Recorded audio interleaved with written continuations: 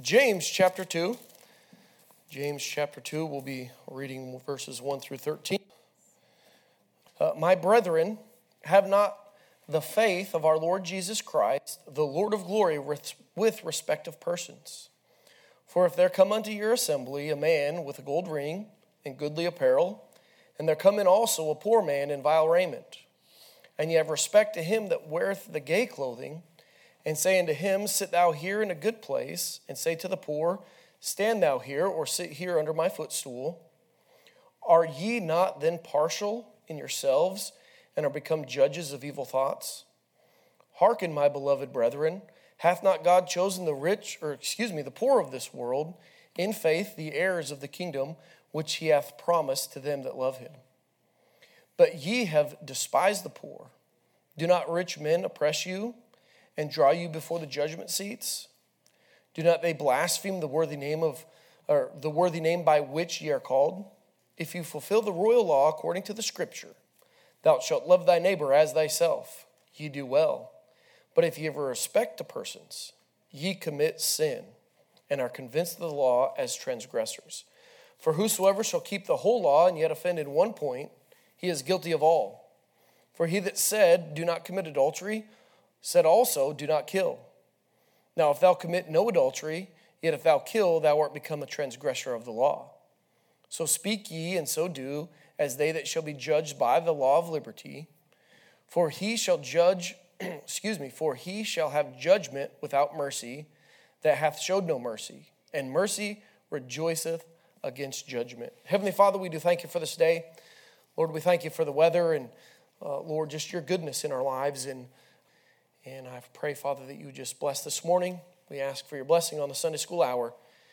We pray for each teacher that you'd fill them with the Spirit, Lord, and that you would give them words from on high, and that you would be glorified in all of it. And I pray that our church would grow through the Sunday school ministry, Lord, that each one would be conformed more to the image of Christ through the teaching of your word. We'll give you the glory for all that you do. In Jesus' name, amen. This morning, we're going to be talking about the sin of favoritism. And there are a few things in our Bible, well, probably a lot of things in our Bible, that the Lord is very clear on. And in this book of James, it's very simple. If you do it, you commit sin. This passage gives us the exhortation here in verse 1 to have not the faith of our Lord Jesus Christ with respect of persons. However, as humans, even as Christians, obviously we know James is addressing the brethren here. He says he understands that it's not natural. We are naturally inclined to be partial, to make judgments of people based on their appearance. And we need to be very careful about that. We tend to rank people based on their looks, maybe the kind of clothes that they're wearing, by their race, maybe their social status as we see it, their wealth, their intelligence. There's a lot of different things that oftentimes we tend to prefer certain individuals over others, maybe just their occupation. Boy, sometimes when you hear somebody say, well, that person is so-and-so, right? This is Colonel so-and-so. He's the wing commander. He's a big deal. Sure, he's in a position of authority, and we need to respect that. The Bible teaches us that. But the reality is, as a person with a soul, it's a level playing field. Right. And we need to be careful, because when those types of individuals, if we have dignitaries or maybe elected officials come to our churches at times, oftentimes we tend to make a bigger deal about that than the average person that we've never met. And we need to be careful. Because the reality is oftentimes those elected officials, and it's in here, that those are the ones that are oppressing us, persecuting us for being Christians. And so this morning, we're just going to talk a little bit about the sin of favoritism. So the word there in the first verse, or the words respect of person, is a pretty long Greek word that I'm not very sure how to pronounce. Prosopolesia, something to that effect. It means partiality, favoritism, or respect of persons is what that means. And so the sin of favoritism. Proverbs 14:20 says this, the poor is hated even of his own neighbor, but the rich hath many friends. Oftentimes we show favoritism, or we're partial, or we respect certain individuals, usually because we believe it's possibly because they can do something for us. And it really comes down to selfishness in a lot of cases. We want to be friends with certain individuals. I know there was a period of time in my life where I had more friends, and then when my circumstances changed, I didn't seem to have as many, because those other ones were just around because I had some things. I had some means, and we need to be careful. Oftentimes we judge people purely on superficial things. Like I said, their appearance, and we really don't consider the true merits of their character. And we know, according to 1 Samuel chapter 6 and 17, or chapter 16, verse 7, when God was choosing the king, that everyone expected the certain son to be anointed. But God said, listen, don't look at the countenance. I'm not concerned with those things. I'm concerned with the heart.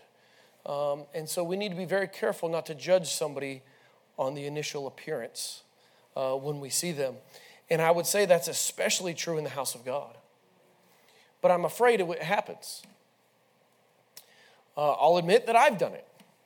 When somebody comes in that obviously is of lower means, and maybe they're not dressed well, maybe they don't smell well even, sometimes it's hard to befriend them and to get to know them. But the reality is that person we need to show the love of Christ to just as much or even more than the person that's easy to befriend or to put our arm around.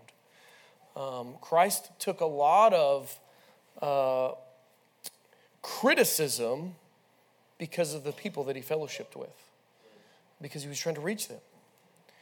And so we see the illustration that James gives us here in verses 2 through 4. He uses that example of somebody coming into the assembly. And he asks us, how do you treat those who come in to the assembly? How do you treat the rich man who is dressed in goodly apparel? How do you treat the poor man dressed in filthy raiment? Perhaps there are not many seats in the assembly. And kind of looking at these verses, it says, behold, that's chapter 5, sorry.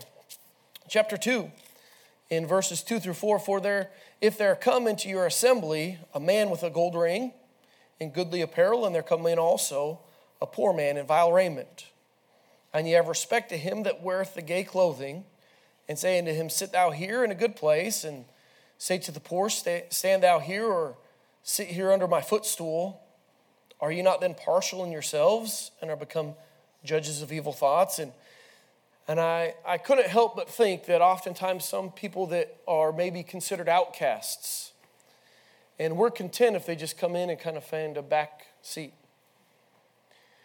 But if we have somebody that we consider important, or somebody notable, we don't have a problem with them coming to the front row and walking down and, oh, look who's with us today. The Summerdorf's on the second row this morning. What a blessing. And I'm not super familiar with the church settings at the time. I know in the New Testament times they were meeting in homes and things, but they didn't meet in the temples and things. And so I'm not 100% certain of the seating circumstances all the time, but I do know that James addresses that there were seats that were more notable, and then they were at times offered to just, hey, why don't you just stand in the back? Why don't you just stand right over here, out of the way? Or you know what, I got this extra footstool, you can have a seat on that thing, or maybe you can just sit on the floor because you're not of our level. And what a horrible thought when we know that our Savior died for that individual. And it goes against really the character of God to treat people like that. So in those churches, and we know in Matthew chapter 23 when Jesus is dealing with the scribes and the Pharisees, And it says that they love the uppermost rooms at feasts, and it says the chief seats in the synagogues. So in the churches of the day, in the New Testament here that we look at, we know that there was some separation of what was considered a chief seat versus just the average guy's seat, I would say. And I don't see that so much in our modern day churches. You know, it's just one auditorium, right? I can sit on the front row, I can sit on the back row, and there's not a lot of judgment on where we sit necessarily. But I do know, and I've seen it, where people don't feel welcomed and accepted to sit in certain places. They might feel odd because they're walking in front of people, and some of that is a natural thing. Maybe they're a little embarrassed just in general. But the reality is we need to be careful that we don't make it easy for them to funnel into the back corner. We need to have a welcoming spirit. Do they feel welcomed? Do they feel like that we want them here, that we love them and we desire to minister to them? And listen, we desire to fellowship with them and to become their friend. Or are we content just to let them go back there and just, we won't even shake hands with them, won't even talk to them? Are you partial? Do you show favoritism in our assembly? Do you greet everyone or just the ones that look okay? The reality is you should make the effort to seek out the ones that aren't. Because everyone else is going to get enough love anyway, because in our human nature, we're just going to respond that way. But listen this morning, let's make the extra effort to show those that come in here that we love them. We didn't deserve Christ. Moving on, verse 5. The explanation. We're going to look at a few reasons why respect of persons or partiality or favoritism, as I titled the lesson this morning, are wrong. James writes this in verse 5. Hearken, my beloved brethren. He wants to think this through. Listen up here, folks. So, what's the theological reason why we ought not show respect of persons? And I mentioned this earlier. It's inconsistent with God's character. Verse 5. Hath not God chosen the poor of this world, rich in faith, and heirs of the kingdom which he hath promised to them that love him? God loves the poor. The same as the rich. No different. He doesn't love somebody more because of their wealth or because of their stature. God's not impressed with any of that. It's crazy to think that in our human natures, sometimes we get that idea that God prefers a certain level of person or a stature of people. And it couldn't be further from the truth. He's not impressed with your intelligence. We have a major. He's our flight commander. The guy, I think he's a genius. His capacity to just digest information and to lead and stuff, it's unparalleled. And I've literally, in my career, I've never seen somebody, he's going to go a long way. Actually, I worked for his dad. His dad was a full bird colonel. He was our mission support group commander when I was stationed in Washington. And so he's got some good pedigree, I guess you could say. But we would go to meetings and we have a list of all these things. And he would just sit there, okay.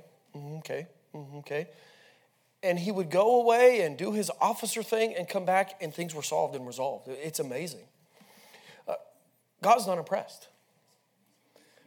God created all of it.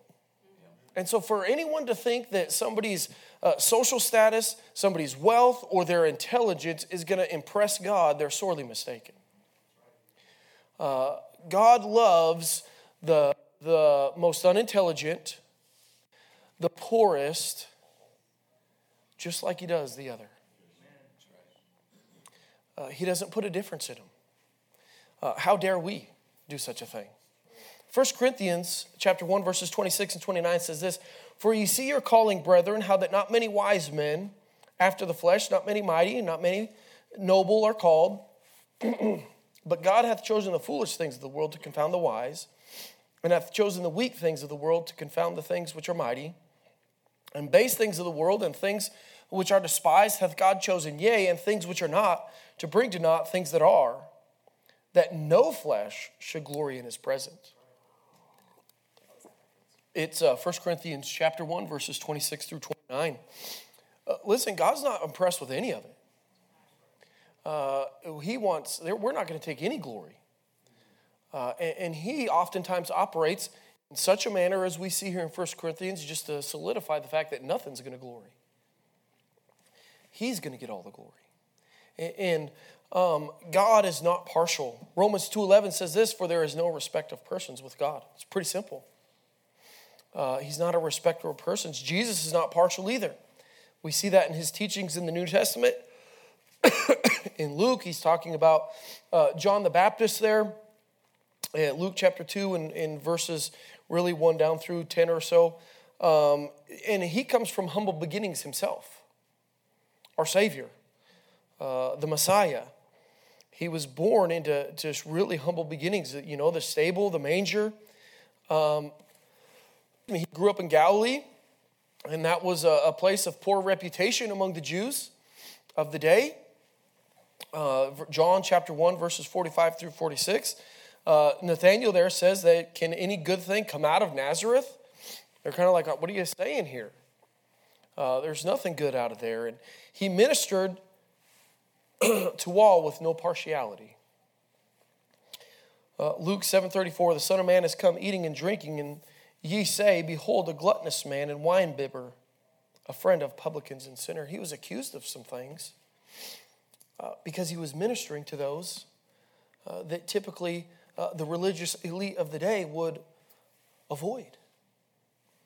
He wasn't partial in his ministry and his efforts. He preached impartiality. Listen, even his enemies understood this. Matthew chapter 22 and verse 16. And they sent out unto him their disciples with the Herodians. This is the Pharisees. They sent them out. So these are the disciples of the Pharisees with the Herodians, saying, Master, we know that thou art true and teachest the way of God in truth. Neither carest thou for any man, for thou regardest not the person of men. Mark chapter 12 and verse 14 says this, and when they were come, they say unto him, Master, we know that thou art true and carest for no man, for thou regardest not the person of men, but teachest the way of God in truth. And that's when the scribes and the chief priests were there accusing him of these things. And so he was known in his ministry to not be a respecter of persons. He was willing to minister to all. And the reality is he was pretty harsh on the elitists of the day because they should have known better. Listen, I've said this, but he died for everybody. He died impartially for the world. For all. Romans 5, 6 and 8. For when we were yet without strength, in due time Christ died for the ungodly. For scarcely for a righteous man will one die, yet peradventure for a good man some would even dare to die. But God commendeth his love toward us, and that while we were yet sinners, Christ died for us. He was impartial in his sacrifice for our sins. He didn't die for the rich. He didn't die for the poor. He died for all. That's our Savior.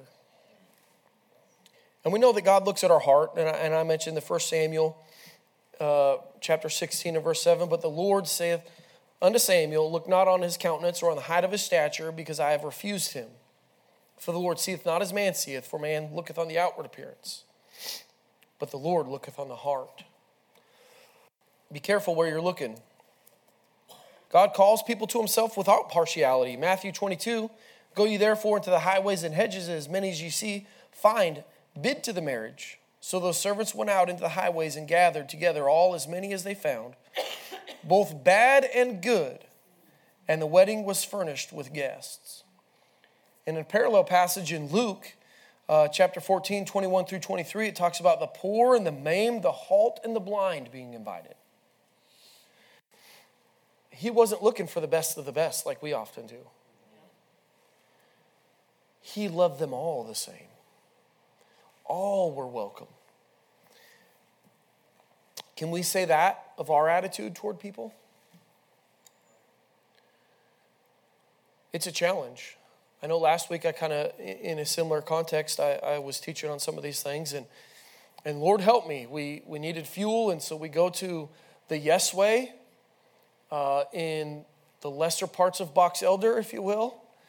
And so I get there, and there's a guy out front, and he's looking for some money, needs a ride or something, and I truly didn't have what he was asking for. But we went in, we made a transaction. I think we had to get a drink for Carter because his sugar was going low, and we come out, and lo and behold, in my hand is what he's asking for, some change. And after I had taught that lesson last week, the Lord said, hey, are you going to be faithful to share with those people? And the guy was obnoxious. He wasn't acting obnoxious, but that type of action is obnoxious to me. And it was convicting because the Lord loves him. And I helped him out and kind of helped. I could, and then in full disclosure, I gave him what he had asked for, and he was wanting more, and that almost set me over the top. But anyway, but the Lord convicted me because Christ died for him and loves him, and all I could think of is, what would the Lord do here? It was an unplanned stop for us, and how many unplanned interactions did our Savior have with people?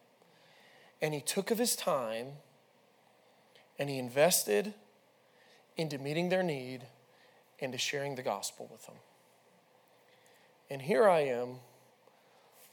I just want to give the guy money so I can soothe my conscience and press on. Right after I taught the lesson. Lord help me.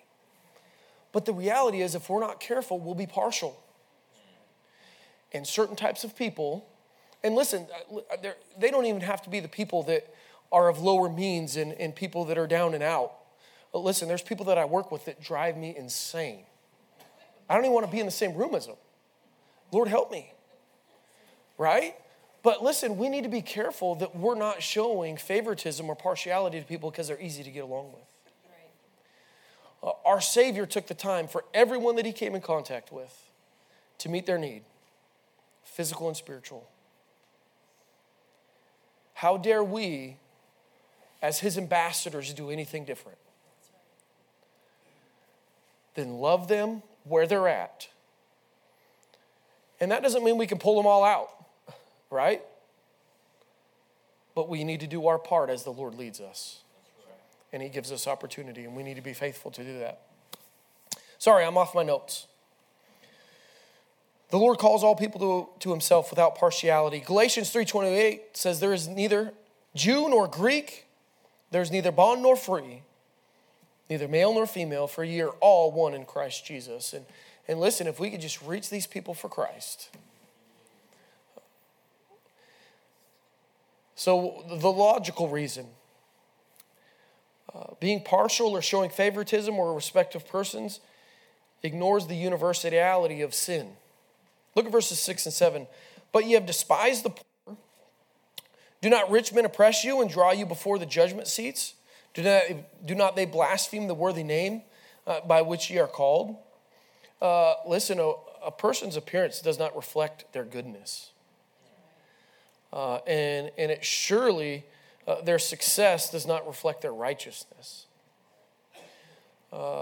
Psalm 73 talks about the prosperity of the wicked, being envious of it. And I think sometimes we look at the prosperity of the lost at times and we equate that to some righteousness somehow in our human minds. But it couldn't be further from the truth. Jeremiah 12:1 says this, righteous art thou, O Lord, when I plead with thee. And he says, yet let me talk with thee of thy judgments. Wherefore doth the way of the wicked prosper? Wherefore are all they happy that deal very treacherously? And he's just kind of like, Lord, what's going on here?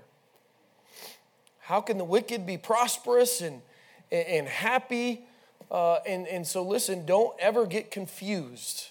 And always remind yourself that the end of their way is destruction.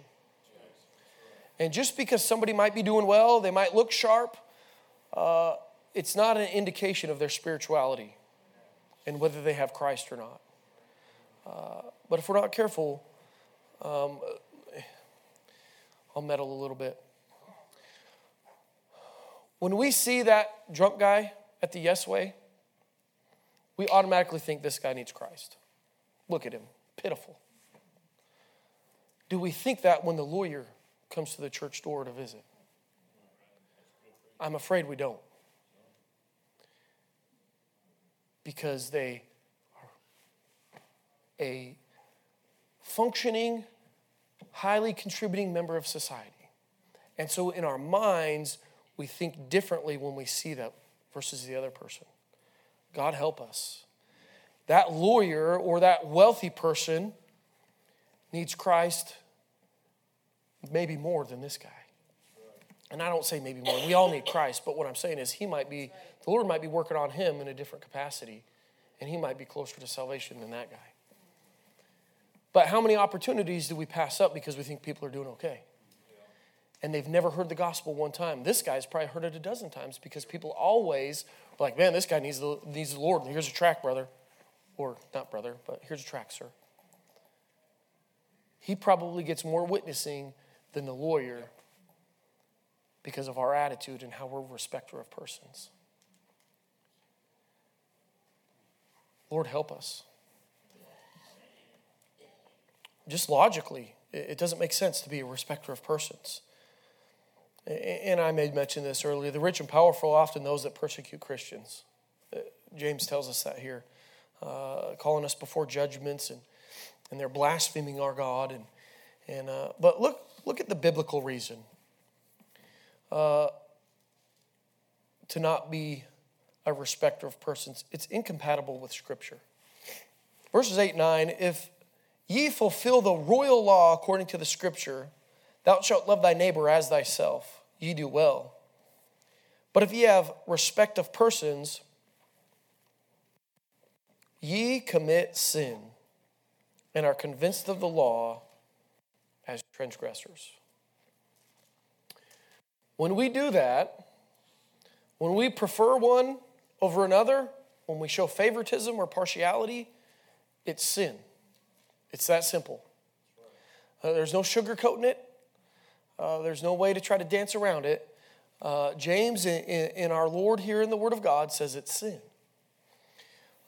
It's unbiblical to do such a thing. Proverbs 24:23 tells us it's not good. These things also belong to the wise. It is not good to have respect of persons in judgment. Proverbs 28:21, to have respect of persons is not good. For a piece of bread, the man will transgress. Boy, for over the littlest thing, it'll happen again. The Word of God teaches us that we're to have the care for one another. 1 Corinthians 12:25. There shouldn't be any schism in the body, but it says, but that the members should have the same care one for another. We're to have the same mind. Romans chapter 12 tells us in verse 16. It says, but to condemn a low of state, be not wise in your own conceits. Be of the same mind one toward another. Romans 15, verses 5 through 7. Now the God of patience and consolation grant you to be like-minded one toward another according to Christ Jesus, that ye may with one mind and one mouth glorify God, even as the Father of our Lord Jesus Christ. Wherefore, receive ye one another as Christ also received us to the glory of God. But we ought to be receiving others as Christ received us. And remember what we said, he died for the ungodly. While we were undone, while we were yet in our sins. What a challenge. We are to have the same love for one another. Philippians 2:2, fulfill ye my joy, that ye be like-minded, having the same love, being of one accord and one mind.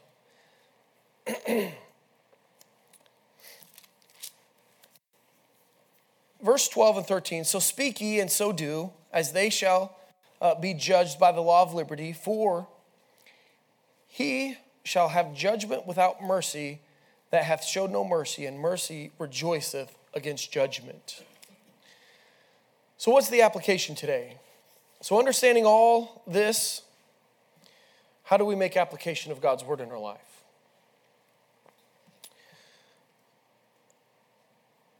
How do we change our fleshly tendency to be partial? Because it's there.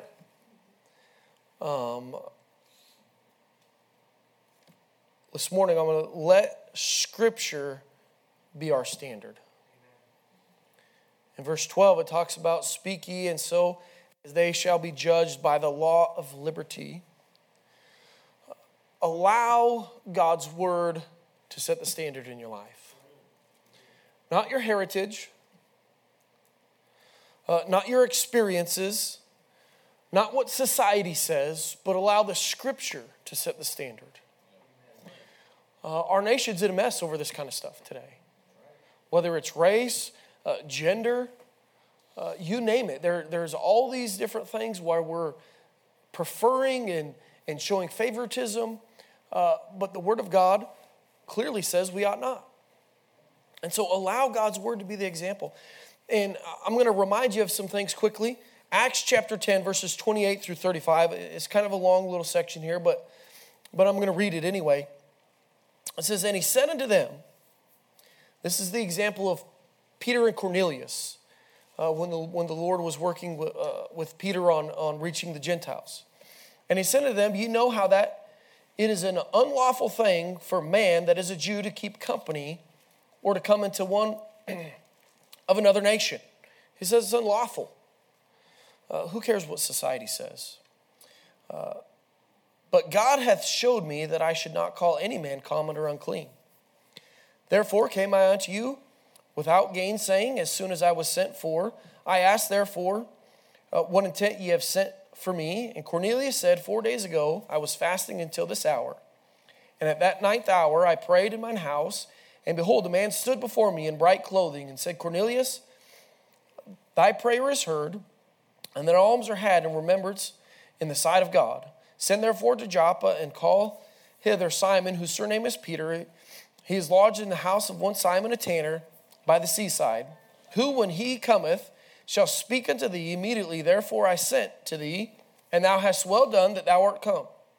Now therefore are we all present before God to hear all things that are commanded thee of God. Then Peter opened his mouth and said, of a truth I perceive that God is no respecter of persons, but in every nation he that feareth him and worketh righteousness is accepted with him.